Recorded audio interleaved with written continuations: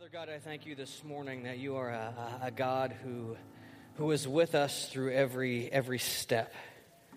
That as we journey through life, we don't have to worry or question whether or not that we are alone, but that we have the confidence of knowing that you are with us always. So as we pause and quiet ourselves now, would you just speak to us through these pages? Teach us how to live more like Christ. Help us to live in the hope that you have for us. And it's in Jesus' name that we pray. Amen. You guys can go ahead and take a seat. Today is Father's Day.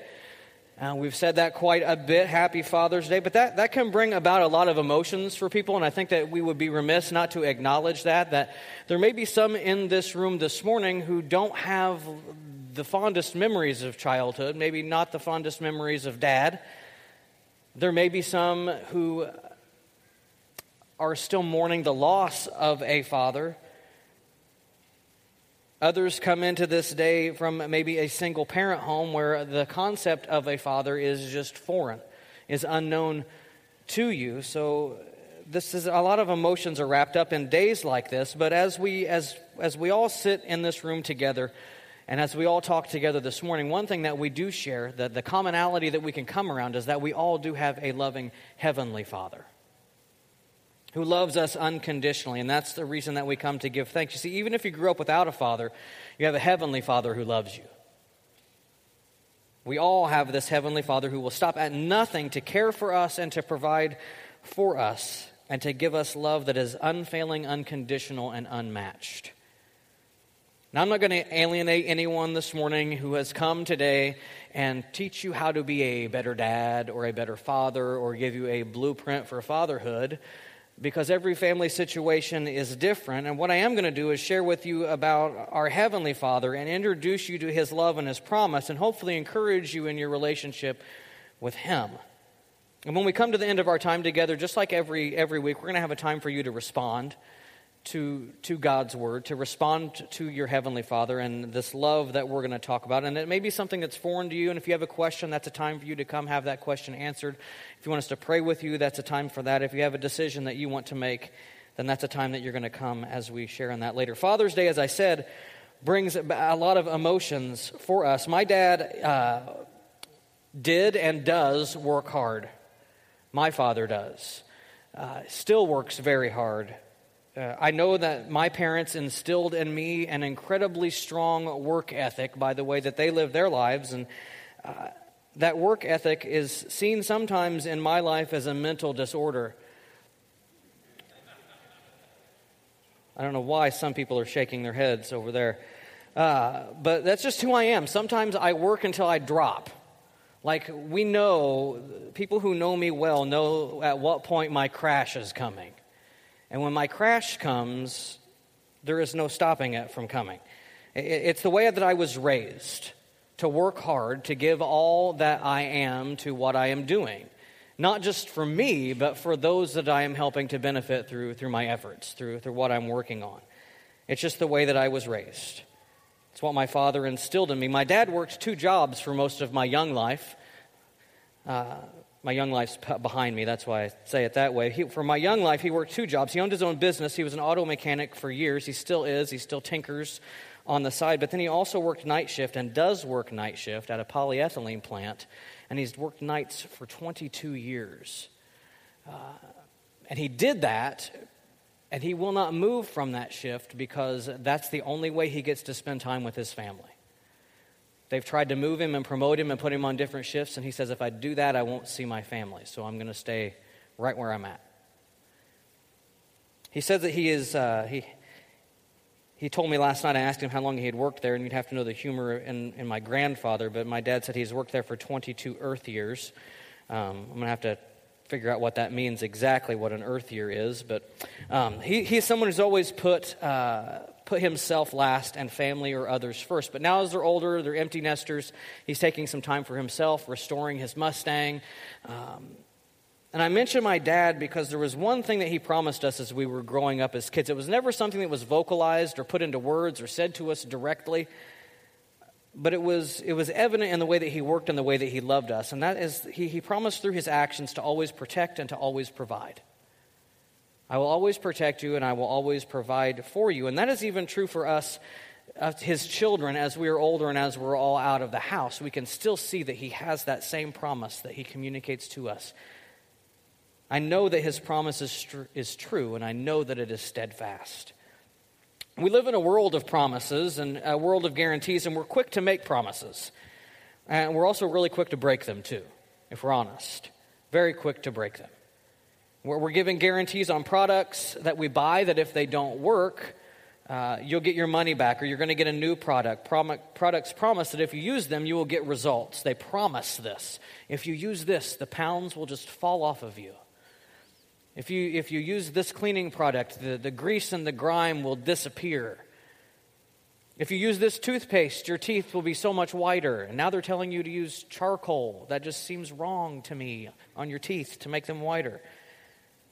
Smells will disappear. All kinds of promises that come with products. Promising is such a big deal to us, or at least the concept of it is that we have levels of promises, right? We have the pinky promise. Right? The simplest of promises, or is it the simplest of promises? Kind of has a mafia undertone to it. Because if you break the promise on your side, then guess what? I break your pinky. It's what the pinky promise means. It says if you don't hold to your end of the agreement, your pinky must be broken. We have the Scouts honor. And if you were in Scouts, you know what that is. You're stating that you will live a certain way, that you will promise to do the best, and that promise rests on your very character, who you are as a person. It's a verbal oath to hold ourselves to honorable standards in which the way that we live our lives. And then there's the ever-famous cross my heart and hope to die, right? We get a little more serious with this kind of promise. It probably is merely just words for most of us and doesn't hold much meaning, but what we're saying is that the pain of a broken promise would be much worse than experiencing death. The pain of breaking this promise would be much worse than experiencing death. But then we add that little jab in there too sometimes of stick a needle in my eye, right? Little bit more pain. Then there's the swear on my life. I swear on my life. I swear on my life. And this promise elevates us to a place of our life where we put our life on the line. We're saying, I promise, and I'm staking my life on my ability to uphold my end of this agreement. I would rather die before breaking my promise. Now, all of those promises are likely things that we have said as children, maybe even as adults. Maybe we even say them to our children now as we make agreements with them. But as we grow older, promises take on a whole new level of commitment. Because we learn as we mature and as we grow that promises will be broken. Some promises made to us will be broken. The gentleman's agreement has been replaced with contracts and promissory notes, right? We have legal documents now. We agree to terms that are to be upheld by both parties so that this contractual relationship can continue. There are clauses that state what takes place in the event that one party breaks their side of the agreement, and we sign a paper and we enter into an agreement that is centered on expectations of what we can gain from the promise. And what I want to look at with you today is a promise from God. And God's promises were called a special thing in Scripture. They were called covenants. He made a lot of covenants with man. Some of them you may be familiar with. There's the covenant with Abraham and the Davidic covenant that we're going to look at today. The covenants were a special kind of promise. Timothy Keller, in his book entitled Preaching, says this about covenants. It says that it is said to be a stunning blend of both law and love. It is a relationship much more intimate and loving than a mere legal contract could create, yet more enduring and binding than personal affection alone can make. A covenant is more intimate and loving than a mere contract, and more binding and accountable than a mere relationship. It's a special kind of promise. God made a covenant with Abraham that he would personally make his name great.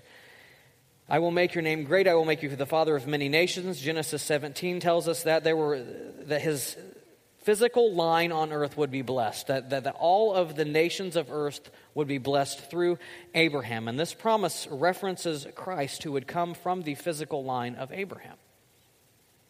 The Davidic covenant is what I want to look at with you this morning, and it's found in 2 Samuel chapter 7. So if you have your Bibles or your electronic device or whatever you're going to read on, or the screen, it'll be up there. I want to tell you just a little bit about the difference between a contract, which we may be very familiar with, and a covenant, which is what God promises to us. In a contract, we state that we expect the other party to give to us for us to give in return. I expect something from you in order to give something to you. But in a covenant, we are stating that we expect nothing at all for what we are willing to give. In a contract, we agree that if one party fails to uphold the agreement, that the other is free from obligation to the agreement, maybe with some penalty. But in a covenant, we state that if the other party fails, we still uphold our end of the agreement, regardless of the situation. A contract says that you have something that I want, and I am willing to give you this in return. But a covenant says, I have something that you need, and I am willing to give it to you for nothing. God's promises are covenants. And John Piper, the chancellor of the Bethlehem College and Seminary, says that when God makes a covenant, he's really revealing his own job description and he's signing it. He's saying, this is how I will work for you with all of my heart and my soul and my strength. If you love me as I am, cleave to me and trust me and keep my word. When it comes to the promises of God, the one thing that I want you to take away today and to remember is that when it comes to God's promises, those don't rely on our ability, but on our obedience. And we're going to see that this morning as we read this text from 2 Samuel chapter 7. It says, now when the king lived in his house and the Lord had given him rest from all his surrounding enemies, the king said to Nathan the prophet, see now, I dwell in a house of cedar, but the ark of God dwells in a tent. And Nathan said to the king, go do all that is in your heart, for the Lord is with you. But that same night the word of the Lord came to Nathan. Go and tell my servant David, thus says the Lord, would you build me a house to dwell in? Well, I have not lived in a house since the day I brought the people of Israel from Egypt to this day. But I have been moving about in a tent for my dwelling. In all places where I have moved with all the people of Israel, did I speak a word with any of the judges of Israel, whom I commanded to shepherd my people Israel, saying, why have you not built me a house of cedar? Now, therefore, thus you shall say to my servant David, thus says the Lord of hosts, I took you from the pasture, from following the sheep, that you should be prince over my people Israel. And I have been with you wherever you went, and I have cut off all your enemies from before you, and I will make your name you a great name, like the name of the great ones of the earth, and I will appoint a place for my people Israel, and will plant them, so that they may dwell in their own place and be disturbed no more. And violent men shall afflict them no more as formerly, from the time I appointed judges over my people Israel. And I will give you rest from all your enemies. Moreover, the Lord declares to you that the Lord will make you a house. When your days are fulfilled and you lie down with your fathers, I will raise up your offspring after you, who shall come from your body, and I will establish his kingdom. He shall build a house for my name, and I will establish the throne of his kingdom forever. I will be to him a father, and he shall be to me a son. When he commits iniquity, I will discipline him with the rod, with the stripes of the sons of men. But my steadfast love will not depart from him, as I took it from Saul, whom I put away before you. And your house and your kingdom shall be made sure before me. Your throne shall be established forever. In accordance with all these words, and in accordance with all this vision, Nathan spoke to David. This is a covenant that God has made with David. And the first thing I want to look at in this text, and the first thing that we need to consider as we consider the Father's promise for us, and as we live that out in our lives, we have to realize His presence. The section of Scripture that we just read through, this 17 verses, is what we call an oracle. It's a message that God gives to Nathan, someone that is likely close to David. It's a very common practice in the culture of this day for kings to have a person close to them, a prophet that they can rely on, they can talk to. Early in the text, we see David responding to God's presence, which is the ark, which is outside of his palace, and he wants to act on it, and he seeks the approval of Nathan. And Nathan says, you do what you think you need to do.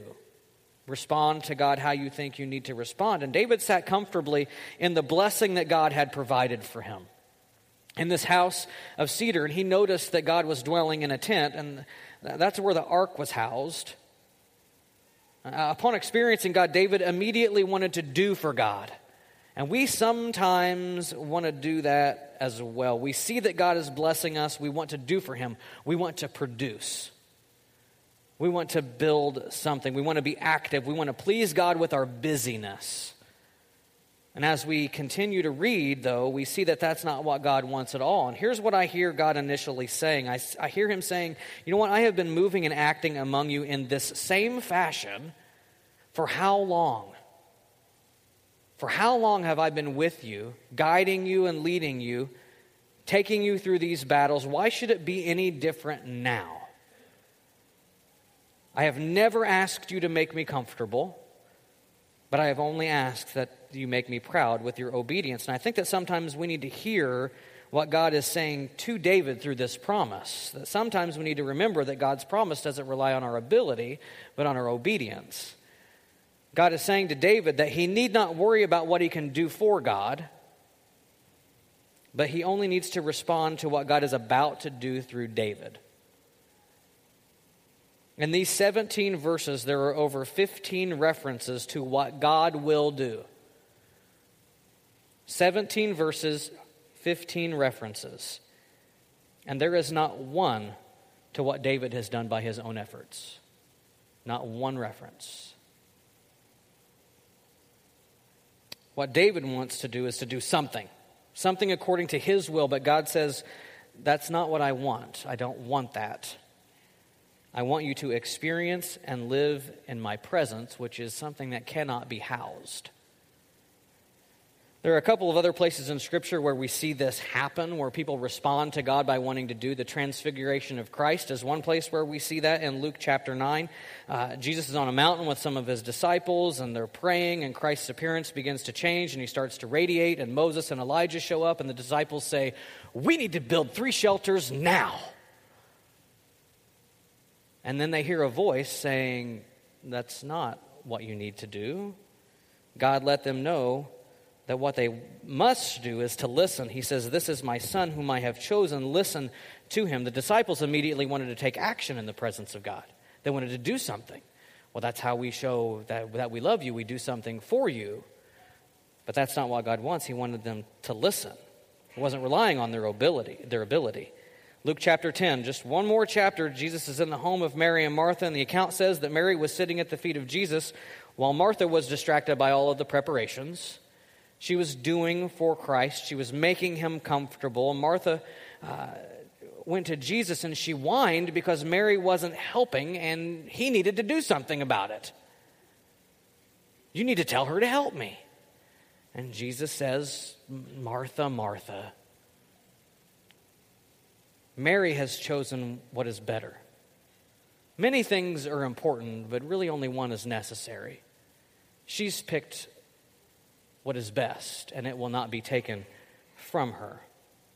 Few things are needed for us to do in our relationship with God other than just being with him and listening, being obedient, not worrying about what we can do for him, because he doesn't rely on our ability to do for him, but on our obedience to allow him to do through us. We like to do for God instead of just sitting back and experiencing and listening. And I feel that sometimes we need to take our cues from Christ's words whenever he says on the mountain, or whenever he says to Mary and Martha, he says, Mary's chosen what is best.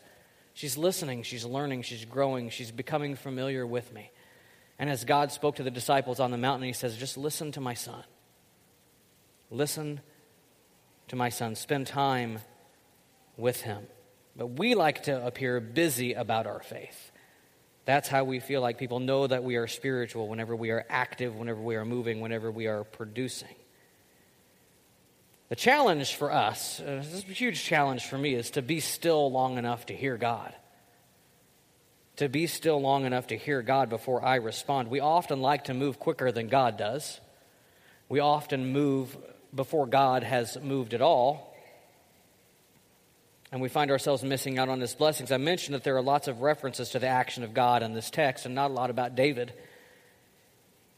and what he did to deserve the promise other than really being obedient. David is reminded, starting back in the early verses, that God chose David.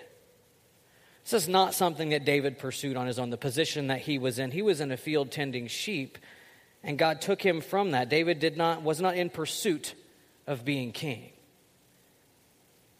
But God went after him, and I think that sometimes we need to be reminded that as we live in God's promise for us, He's not going to choose us because we are qualified, but He's going to give us those abilities, and He's going to qualify us because He chooses us.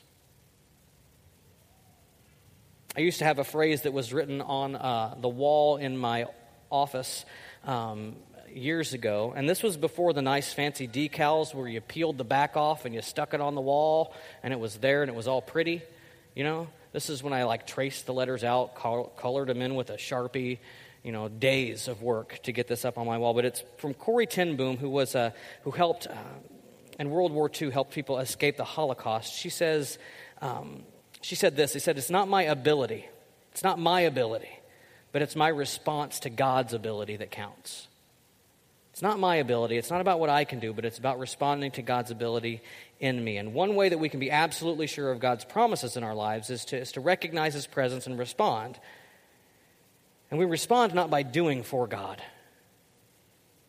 but allowing God to do through us what we cannot do on our own. And secondly, we need to remember our journey. Verses 8 and 9 start out with a promise.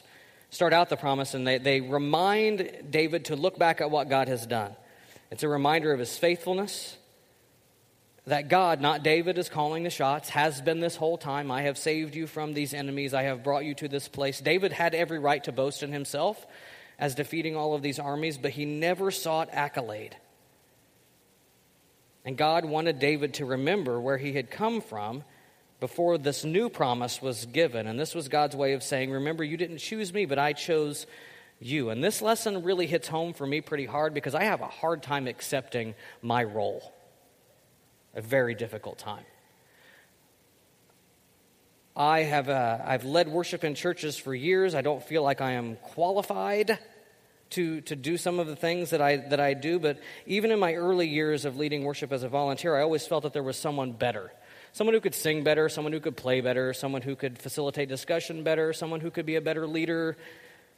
And a lot of my years in church were plagued by eventually being second to folks that met societal standards and educational expectations. Because that's what matters to our culture sometimes. But like I said, sometimes it doesn't really matter what you can do on your own, but what you will allow God to do through you. God said to David in those verses that it was He who took David from the pasture, from the comfortable and the normal, and started him on a journey that was way bigger than himself. God is reminding David here that I have been with you wherever you have gone. Wherever you've gone, I was with you.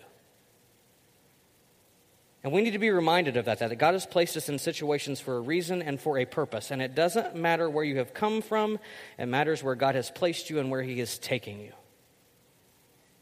And if there's one thing that I've learned over the years is that He will not only prepare you spiritually to lead where you are or to flourish where you are, but that He will also give you the physical and the mental capacity to continue on the journey. He will give you what you need if you follow Him obediently. Walk with Him, but that with part is what sometimes is hard for us. Walk with God. Walk in sync with God. God promises that he won't take us to an obstacle or start us on a journey and leave us alone. He says, I will be with you always. The book of Joshua tells us that. Have I not commanded you, be strong and courageous? For the Lord your God is with you wherever it is that you go. That promise is true for us today because he does not rely on our ability but on our obedience. When it comes to second-guessing ourselves in the midst of God's promises, we need to look back and see where we've come from. We need to see the victories that God has brought us through so we can proceed with confidence and assurance into the promise that he has made. Now, this covenant with David was a little different than the other oracles in this period because it's unconditional. Many of the other covenants that we read about, or the oracles of this day, were conditional. Obligations and conditions were placed on them, but there are not any obligations or conditions here that outweigh the reward of the faithfulness of God. So what do we take away from this, lastly? How do we continue to live out our days in the promise of the Father? Well, this covenant that was made with David is full of the gospel story. It is full of the gospel story. And when we study the Bible, when we dissect Scripture together, it is imperative that we understand whatever we are studying in the totality of Scripture. We cannot take it and pull it apart and say, well, this doesn't really have anything to do with that, because this is way back here in the Old Testament. Scripture has to be read holistically. This is one story. It's all connected. This Davidic covenant, this promise made to a king so many years ago, is full of the promise of Christ, and we have to understand Scripture through those eyes. The entire Bible points to the redemption and the restoration of man. The entire Bible. And it's been happening since the beginning. God's Word is meant to be studied holistically. So when we read the Old Testament, we read it in light of the gospel story. So for us, that means that we are part of this story. We are part of this because we are part of the gospel story. We are His church.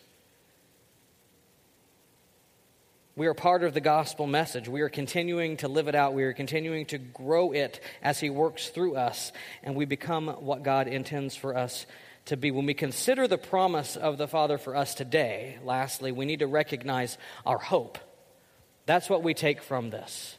We recognize our hope. And here's what I feel is promised to us, and what I feel this covenant means for us as we continue to live out the gospel of Christ. There's a divine lineage that we are promised. God tells David that he's going to raise up for him offspring to succeed him, and from that, from his own flesh and blood, this promise will continue. And we read about that lineage in Luke, whenever we hear the announcement of the birth of Christ, who was born from the house and the line of David. Throughout generations, God was preparing the way for Jesus through David's house, through David's lineage. And I think that it's probably safe to say for us that we should not expect Christ to come from our lineage in the next few years, right? But I know that we are called sons and daughters of God. I know that we are part of His family. We are the lineage. We are a royal priesthood, a chosen people, God's special possession, that we are called out of darkness into light that we may declare His praises. 1 Peter 2:9 says that. For us, I see that our lineage is also carried out in our influence, especially when it comes to our children, if you have them, or those that you may be close to at work, or your close friends. How you will be remembered is best seen in the lives that are around you whenever you leave this earth. What do you want to impress on people the most? That you were accomplished? That you were a moral and upstanding citizen? Or would you rather people see that you were a person who received grace repeatedly? That you loved God with all of your heart and your soul and your mind and your strength? Our lineage and our influence is best seen in the lives that we leave behind, not in the life that we leave. It's best seen in the lives that we leave behind, not in the life that we leave. We also have to recognize the hope of an everlasting kingdom. And this is what we celebrate now. We're living it out. David sought to build a house for God, but God said, I don't want to be confined to a space because my kingdom is not about a facility. It's not about a building. It's not about walls. It's about people. God wanted to satisfy God per the cultural standards of that day was to build a temple for their God. He wanted to provide him a place of rest, put him on display. But God's plan is different than our cultural standards or our cultural expectations. Instead, he wants to be mobile, working, moving through his people. He doesn't want us to build him a temple. He wants us to be his temple, to live as his kingdom. We tend to attach church to a facility. And we can't do that. We want elaborate facilities that are pristine, that are very well put together, that are spotless. We want to be fiscally responsible and invest God's money in sound business decisions to grow that money so we can do more with what God has given us. And I find it strange that we choose to invest God's money as if we can make it bigger than he already has, and that we should probably really rely on him more to supply exactly what we need and not worry about making it bigger on our own. The church is not about a facility or a bank account, but it's about obedient surrender to the will of God and earnestly following that. It's about us collectively coming together and following hard after God. We are part of this promise. We are living proof of God's covenantal agreement with David. We are God's kingdom, and it's our responsibility to establish it and to allow him to work through us to grow it with our obedience. And lastly, there's an eternal throne that we have the hope of. God doesn't promise David that his throne will last forever, that he will sit on the throne forever, but the throne of the one who is to come.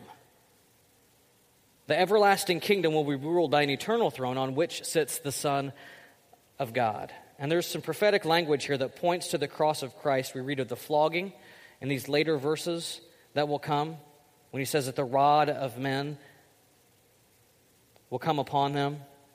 He takes upon himself the punishment that we are all deserving of. He says that even though there is punishment, though, even though there is discipline, my love will never be taken away from him. And this is the unconditional love of God to Christ, that we celebrate the same love. We celebrate the same love. Even though there is discipline, my love will not be taken from you. There's a language shift that happens in verse 13 where all things point to Jesus. All things point to the fulfillment of this covenant through Christ. Christ had the ability to establish a kingdom without enduring the cross. But that wasn't the Father's will. Instead, he gave himself over to the obedience side because God didn't want him to display his ability, but his obedience. One point of encouragement for us as we consider the promise of God in our lives is the fact that this covenant with David was established in 2 Samuel 7. 2 Samuel 7 comes before 2 Samuel 11.